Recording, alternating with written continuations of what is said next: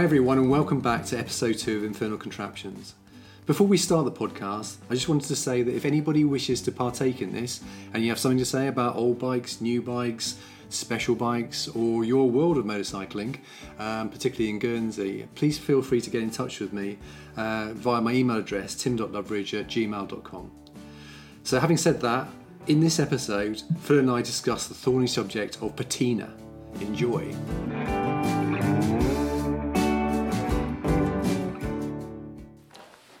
So today I'm back with Phil, and we're back at the Oily Rag. There's a curious tractor in the middle of the room, but that's kind of the nature of the Oily Rag, is there's always something curious in the middle of the room and around the edges.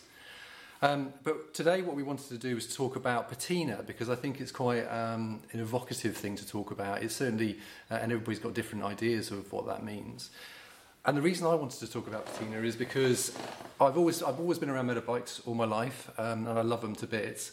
But it's only fairly recently I've started restoring them or making them better than when I found them, which is interesting. That's probably something to talk about as well. And Phil's nodding. And I guess this journey for me started during lockdown. When I'd already committed to buying an old Lambretta, which had an interesting history. It didn't need to be restored back to how an original Lambretta was, and that was never the intention. But I wanted to restore it back to how it was when it was famous, because it had quite an interesting heritage, provenance. And so that's what I did. And actually, because we had lockdown and we had lots of time on our hands, I ended up restoring it twice. Because the first time I did it, I was going, I don't know if that's good enough standard. I'm going to take it apart and I'm going to do it again. But then by the time I got to the end of it, it was in lovely condition, immaculate condition. And so many of the parts on it were new, really. And then I thought, well, why did I just not go out and buy a new bike? What have I done to this thing that had a history, and now I've created, to all intents and purposes, a new bike with it? It was lovely. I sold it to somebody who loves it, and that was quite a successful part of the journey, I guess. But I came away thinking, that's too shiny, that's too new for me now. And so the second part of the journey, and something that I'm eternally grateful to Phil for, is that I wanted to buy a motorcycle, I wanted a certain type of bike, and I was hunting around and we were trying out and riding all these different bikes. And typical contrarian that I am, I went out and bought something not British, even though I sit in a very British-dominated environment here. I went out and bought a BMW R60/6, which is in lovely condition. I bought it from the UK, shipped it down to Guernsey. We can talk about that probably in another episode. And it's been here. We've started to strip it down, and I guess what we're doing is just a nice restoration, just a conscientious. I don't know. There's probably the proper words for it, but there's a sympathetic restoration, I think. And so some of the bits that clearly you've got rust on, I want to take the rust away so it doesn't eat into it anymore. Other things, bearings, seals and stuff like that, I want to replace that. And oil leaks. Phil is much more tolerant about oil leaks than I am, but I don't want my BMW motorcycle, which I'm going to be using as a daily rider hopefully next year, I want it to be oil tight as much as is reasonable, and I want to use it. So that's kind of the plan. So we're entering into this sympathetic restoration of an old BMW. But Phil and I, as we spend more time down at the Oily Rag place, we talk about this quite a lot, and I thought it'd be worth recording this for the sake of our podcast, because I've only been doing this for a while. I've been, 5 years max. I've been restoring rather than fixing bikes, probably more like 3.5 years. Whereas Phil has been doing it all his life. He's always had Oily Rag bikes, and Oily Rag bikes like the ones we rode yesterday, which are just incredibly. That was the oily. Yes. Yeah. The lower end of the scale. Extreme. So without me stopping wittering on, I want to talk to Phil. So Phil, talk to me about your interpretation of patina. Oily Rag. Yeah, well, the Oily Rag name is what it is because there is a school of thought that says leave the character that's developed on bikes over their lifetime as it is, and wipe it with an oily rag, which is what the old boys used to do, just to keep the rust at bay, as you were talking about. So there are other ways of keeping rust at bay than repainting. But this place is delicious, and if you clean a bike up, it stays clean. But I don't come from that background. I come from a greenhouse that had some corrugated asbestos on it. And every time I did something that I thought was smart, you go back into it a month or two later and it would be dripping with condensation if the weather had warmed up, and everything was kind of deteriorating before your eyes. So I can see now that if you've got the right environment to store a bike, that it's I can do shiny, but I couldn't in the past, and in the end I just gave up and went for the oily rag approach. So I was protecting the vehicles that I had, but and enjoying the engineering part of it, but not getting all worked up about spending a load of money on painting chrome and that sort of thing, when I knew that it was just going to be ruined. And like Tim, I've always ridden bikes, and I'm never afraid to take the shiniest bike out of here in the rain and not worry about it, as other people wouldn't entertain even getting them wet when they're in good nick. But I don't go down that road. I always just ride it. If I fancy a ride, just go on it and live with the consequences. The upside being now that you bring a bike back and it's all wet. Okay, it's a bit dirtier than it was, but it comes back into a centrally heated room. It dries off, and then it doesn't continue to deteriorate. Again, my conscience is eased on that front. So, I mean, what's the background? Yeah, because I look at some of the bikes that I've been fortunate enough to ride since I've gotten to know you, and there's some interesting ones. So I've ridden two Nortons. One of them, no, I haven't ridden the Dunstall Norton. I've lost it after it, but I haven't ridden it. I've managed to start it, which I was quite pleased about. But obviously, after about 30 attempts and being absolutely shattered by the end of it. But that's a proper restoration. That's in beautiful condition, and it's what I refer to as a sympathetic but shiny, nice restoration of something that's got some very interesting history. The whole Paul Dunstall thing and stuff. And then you've got another Norton 850 Commando, which looks like it's never been touched. I mean, I know you touched the internals, but the outside of it looks like it's just been allowed to slowly decay over time, really, to create a patina. And the other one I think is the Bonneville. So there's an interesting Bonneville, isn't there? That's, what year is that? What's the Bonnie? 68. 68. The Commando's 70. 71. Is it? The decaying one, as you put it, is a bit like old people, isn't it? Really. Are we decaying, or are we becoming more distinguished? And we've got the patina of life all over us. So, I mean, I would say that it's decayed in some of its surface finishes, but the thing about that Commander, the 850, is that it hasn't been messed about with other than things that were necessary to do to it, and a few things were broken on it, which I have fixed, and I'm still going on at the moment to fix a few more. But it is what it is, and its character is something that's developed since it was built. Now, if you take it all apart and you make it shiny again, and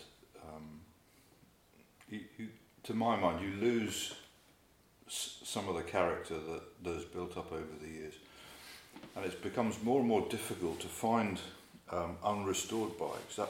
That Norton is a one-owner bike. The fella died in 1994, and it sat in a farm outbuilding until I bought it from his sister, and it was in pretty poor shape, but managed to get everything running as best I could at the time. Then I took it back to Wales, where I bought it from, and showed this lady the bike, and she was thrilled that it was still looked the same, like her brother had it, and it was running again. I mean, obviously, there's still more things to do to it, brakes, clutch, and that sort of thing.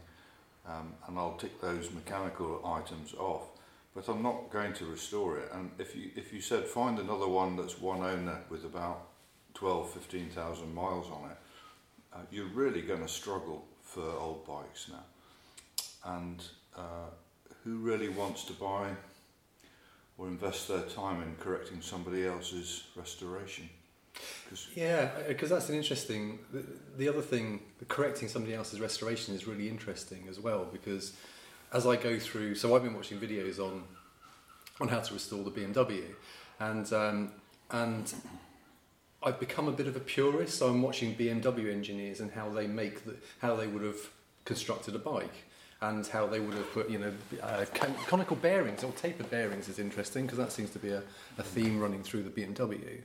Where what I want to do, I know that I could probably replace the bearings on the wheels with normal ball race bearings, but I don't want to do that because that's not how they were built. I want to put the bike to something, so certainly the seals and the bearings back to the standard and quality that would have been used by the BMW engineers. But and then you can work out whether it was worth somebody else upgrading or not. Well, exactly, upgrade, So, I'm the same. I always try and go back to standard if I'm fixing something that's been modified, just to see what it was that inspired them to make that change. I've got a Vincent upstairs that's got an alternator on it rather than a dynamo, and Mark II ammo carbs on it instead of the original 276s and so on. So I started putting it all. I had all the original bits with it. Started putting it back together, just to see what it was that was so bad about the carb and the dynamo, and it also had its magneto taken off and it had been converted to coil ignition. Well, if all those things are functioning correctly and were acceptable in 1949, I wanted to know how bad they really were, because I'll still have the bits to convert it back to the upgrade if necessary, but I actually don't believe that a lot of those mods are necessary, and they detract from the enjoyment of the bike. Just get the original kit right on the bike and set it up properly, and I think I'll be surprised if I find that back to standard spec set up right and that Vincent isn't lovely to ride.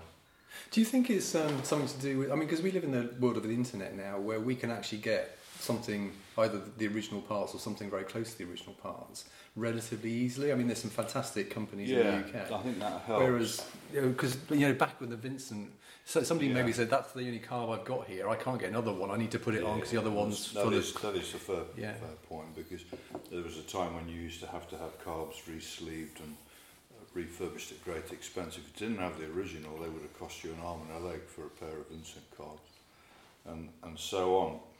Nowadays you can buy new 276s. I think that's the right number. Yeah, it is Amel carbs, isn't it? Yeah. And Amel's a wonderful online results. Dynamos are much more easily repaired than they used to be, and so on. The KVF magnetos with a whatever it is, a 47.5 degree whatever the V-twin is, I can't quite remember, but anyway, the mag is designed to fire at north and south poles or something like that. So if you try and get a mag to fire whatever it is, I think it's half the difference, 25 degrees or thereabouts off the dwell on a magnet. I see, okay. You inevitably get a weaker spark. So I can understand how converting to coil ignition deals with equal strength of sparks, and that might well be a justified change, but I want to make sure that I've got a weak spark on the rear cylinder, I think it is, before I understand that it really was quite a good idea to convert to coil ignition, because you can't change the way a magneto works. It only ever fires at maximum dwell, or should only fire at maximum dwell. So ignition is very interesting as well, isn't it? So the Beamer I've got is been converted to electronic ignition. So there's no points anymore. I don't know yet. I haven't taken the front casing off to see whether the points are still there, just disconnected. I don't know. We'll find out. But I think electronic ignition is fine, because you're coil anyway. Yeah, that's right. So it just gets rid of the mechanical parts, which wear anyway, don't they? Yeah, gets sloppy. But magneto is designed differently, and you can't make a magneto fire at maximum dwell at 25 degrees past the North Pole. If I think I might have got that right. Yeah. Anyway, so patina is very.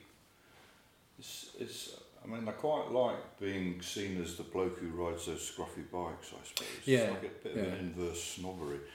And people, if you go to a bike meet of some sort, and you've got a really scruffy bike and all the others are lovely and shiny, you inevitably find people kind of drawn to the scruffy bike, and they got this. They come and they say, "Are you going to do that up, or what's you know?" And they look at it, and it's kind of more interesting that it hasn't been done up, because so many have been, and people don't like to come out on them unless they're proper shiny and properly finished and that. Whereas, as Tim knows now, I'll ride anything on the street. Yeah, he's definitely ride anything. Like, as we found out yesterday when we were out. No brakes, we even ride it without fuel. Yeah, so. we had no fuel yesterday. We ran out. I was riding a Grieve Scottish trials bike yesterday with Phil, and that ran out of petrol, so we had to go and get his electric van and bring back some juice.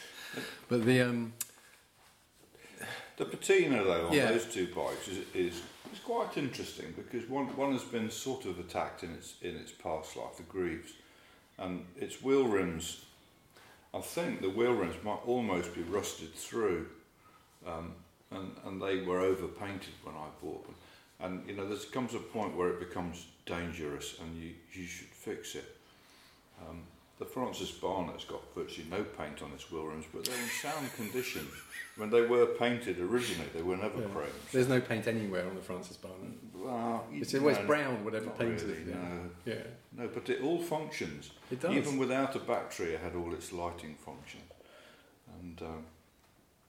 And somebody needs to love it to make sure it's mechanically better. It needs new forks and the rear wheel needs to be in the middle. Yeah, would be good. Yeah, it does. It does. It's fair enough. but then the amazing thing about the Francis Barnett is you wheel this thing out, and I mean it looks like it's been pulled off a tip, but when we talked about this a bit yesterday, it's about the life. One stage up from the tip. But you kind of fiddle with the grease, but you fiddle around with it a little bit, make sure the petrol's flowing, make sure it gets air, and you kick the damn thing over and it starts, and you're thinking, well, when was the last time you started it? Actually, it was in that one, the Francis Barnett was in the first lockdown, because I did a little YouTube video for it. But the Greaves is a long, long time. It's 10 or more years. And that Greaves was running beautifully yesterday. Just just fantastic, away, yeah. And it's such a nice bike to ride as well. The thing about both bikes is that, well, the Greaves had an external coil conversion I put on, thanks to Roy de Jersey, where you take the coil that's in the side of the engine, you change the windings on it, and then you put it to a remote coil that's under the tank. And the reason for that is because the one on the side of the engine gets really hot and tends to let you down when you're trials riding. The one under the tank, of course, stays in the airflow and gives you reliability. So the points on the firing system on the Greaves has been upgraded. The one on the Francis Barnett, despite Tim's view of it having come off a tip, the engine was entirely rebuilt. It's a completely new engine inside. Now, I agree, it looks like it's come off a tip, but mechanically everything is pretty good on that, except for the rear wheel and the sort of half-inch play in the fork bushes. Yeah, that's interesting. Fork bushes, I don't know if they're there anymore. I don't think they are. Yeah, but also it's the perishables. It's the rubber bits. I've noticed with the BMWs, you go through. Rubber doesn't last as long as metal, so I tended to go through and order new rubber bits as well as, I suppose it's seals as well. But just wanted to go back to you were talking about how it attracts attention if you ride a really old bike with the original Sena. Because we went down to the Green Man, didn't we, a month and a half ago, and just a ride out from here, and there's lots of interesting bikes. And you chose, of all the bikes you could have you chose a Suzuki A100. A100, yeah. And which is very original, so still got very much the original patina. It smokes like an old chimney. And this thing turned up, so we all had different bikes, and I was lucky enough that I had a lovely Velocette I was riding, so a racing Velocette. And but nobody was interested in that. They were all actually on all these. So just to, I need to explain the Green Man. Green Man is a motorcycle club in Guernsey. It attracts a lot of attention because I guess we're all stuck on a small rock, so we've got lots of time on our hands, I guess, and also this fascination for old motorcycles. And so there's any number of beautifully restored motorbikes, Kawasaki KHs and lovely old Suzukis, from kettles and things like that. And also, you think, beautiful engineering. Not necessarily everybody's cup of tea, but you've got to take your hat off to the skill of some of the people down. I mean, absolutely glorious stuff. And when they turn up at the Green Man, because we all like to, with Peacocks, right, we like to show off our stuff. And I was interested in Dakar bikes, and you're thinking, well, why would anybody have a proper Dakar bike in Guernsey? But there were two of them that turned up with a green man. You're thinking, okay, there's two proper kosher Dakar bikes. Yeah, sat next. So 150 bikes, very, very interesting bikes, Harleys, Ducatis, the very latest Panigales, all that type of stuff. And then you've got the old bikes as well, the old Nortons and the old Triumphs and things, and older. And then Phil turns up, and they're fizzies as well, so beautifully restored fizzies, like the day they came out of the showroom. Phil turns up with everybody else on this smoking two-stroke and just parked it, and it just created so much attention. And you're thinking, well, why is that bike that looks like a... It's interesting, isn't it? And I had an offer to buy it almost, when somebody wanted to buy it almost straight away, because they wanted to restore it. Yeah. Which is it's a really strange thing, isn't it? It's like, oh, somebody spotted an unrestored one. I'll see if I can buy it. And actually, I mean, that bike, it was a 1969 800, and it was my friend Jeff Nichols from school. We all had bikes at 14. I've got an 800, still got it from when I was 14. That was his bike, and another friend had a ASS 100, and that was our thing. And I know the history of that bike since I was a youth, which is 50 years ago nearly now. And I know everything that he did to it. I know its history, and I know why it looks like it does. And to me, it's got a terrific amount of character. Yes, it does smoke a bit. It does smoke a bit, yeah. But it has done the best. It's sneaking up towards 40,000 miles on its original crankshaft, and it's just a remarkable bike. And if you restored it, it would cost you an absolute fortune. You'd be wasting your money financially. Yeah. And it would look lovely, and somebody would love it. But it wouldn't be Jeff Nichols' bike anymore. Yeah, because that's very... the other thing... Oh, there's lots of things to talk about here, but the other thing you notice is as I work on my... So currently the BMW's got the whole front end off it, so we've been replacing the taper bearings in the head, in the steerer, in the headstock. And you kind of become more and more aware of just staring at the thing, and it's like archaeology. So somebody's done something, then that's not standard. Why have they done that? And as you work through the bike, you're going, okay, why have they done that? And it goes back to what you were saying about the Vincent. Is it would have been done for a reason. Yeah. A good example. I got a Bultaco Sherpa, so 1971 Sherpa with a 1973. So the frame is a Sammy Miller chrome Type 92. Yeah. But the engine in it is a 250 when it should be a 350 from a couple of years later, so not matching numbers. And but then they're competition bikes, right? They would have been swapping the engines out all the time. Yeah. But competition is different from restoration, isn't it? Is. So yeah, you try and find an unrestored Greaves Scottish. Yeah. I was looking last night actually after riding one. There's not many around. There's not many around, and I mean I suppose that's my thing. It's just that there isn't the correction work to do on the engineering front, and there isn't the urge to necessarily to make it shiny again, because it's got its history written all over it, and that's where I'm coming from. I do have a pain threshold, if I was going to use a bike regularly and it had no paint on it at all, it would be criminal to not in some way preserve it. Now, there's an Excelsior next door that is a very rare bike that I don't ever want to end, but I would love to get it running again, and that will definitely need some paint on it because it has none at all. It has barely any wheel rims, and it's complete, and it's a time warp machine, but it's been in a shed with an earth floor with a leaky tin roof for the best part of 40-50 years, and it needs sorting out, but it needs doing sympathetically. It doesn't need to be over-restored. So, come on then, what's the threshold for sympathetic? What does that look like to you? Interesting question. Well, I've done shiny for people. Yeah, the Velaset's very shiny. That's nice. I can do it, but... And that one, again, was past anybody's pain threshold. There wasn't a lot left of that bike. I really enjoyed the mechanical bits, and the fellow that owned it did organise the paint and the chrome work and that sort of thing. And it was very satisfying to see it running again. The old fella that sat on it and rode it once or twice after his bike was recommissioned, he was really, really pleased, and it was a lot of satisfaction. But it's done now, that bike, and if you took it out and didn't add to this place and you put it into your garden shed at home, you would be fretting about it. Yeah. You know, it'd be hot and cold and so on. And I can't see the point in worrying about something that you're passionate about. I know I'm odd, but I don't know if you are. I think, but there's a difference between some people.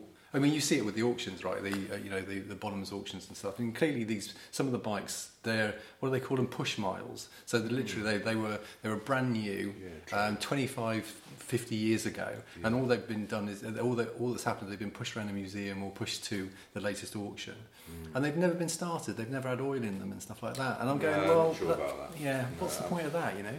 To be fair, I've got 2 very low mileage Velosets, but I intend to use them. I'm just waiting for my moment. Yes, it's been a busy journey getting this place up and running. Yeah. So I'm looking forward to that.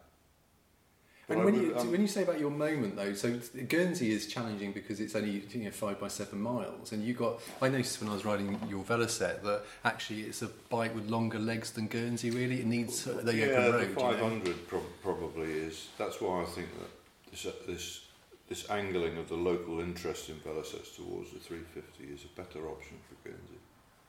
The 350 is a nippy little thing. It is, yeah. But it's the size of a 500, and it doesn't.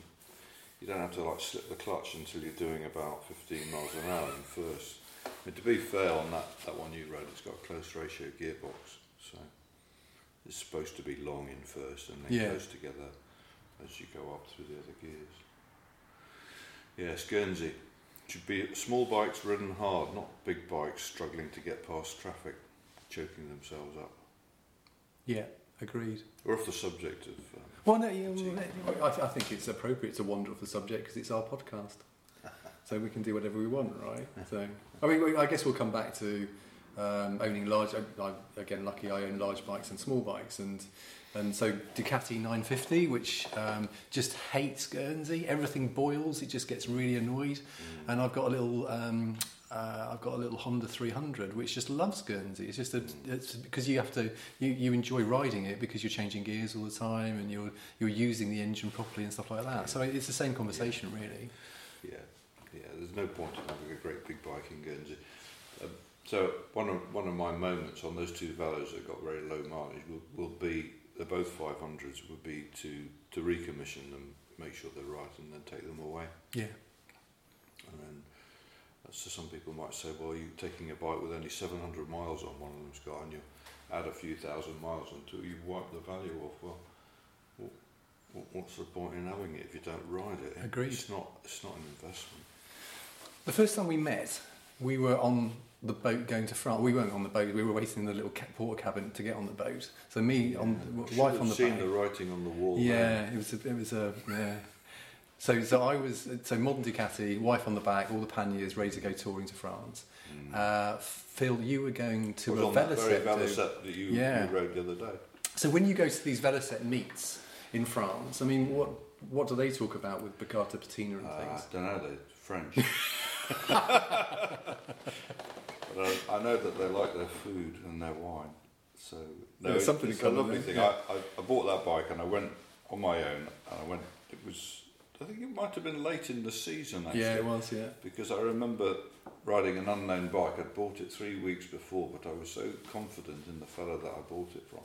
I set off down to the Loire and ended up riding in the torrential rain with the lights on and not having any trouble at all, just making it into my hotel. You'd only just bought that bike though, hadn't you? I had, yeah. Literally. I bought it 3 weeks before. Just a lovely bike that was looked after by a toolmaker by trade. He'd had it 30 plus years and it was a family bike before that. So he knew it really well and he was a very sort of genuine, honest chap. And I had a terrific time. I quite like riding on my own, going for an adventure. You're allowed. Yes. And was it the Velocet meet? It was the Velocet Club of France meet at Saumur, just south of Saumur on the Loire. And you kind of sleep in dormitories, and it's all disgusting because the French do. They just burp and fart. Just shared communal facilities. It's just horrible. But it have such a good time, and then there's the ride outs, and I've struggled to keep up. They're quite perky riders, the French. Particularly on the old stuff. You know, we come from some very docile riding conditions. We do, yeah. And you get out on these roads and they know how to ride a lot of the French, which is probably true of all nations that have got bigger roads. But yeah, we had a nice ride, and then at the end you set off back. And on the way back, I thought I'll just see what this bike can do. So I've been tickling it up, being relatively gentle as it was unknown. I didn't want to break down in the middle of nowhere at the end of the season. I've never had any insurance breakdown cover. It was Martin turning up.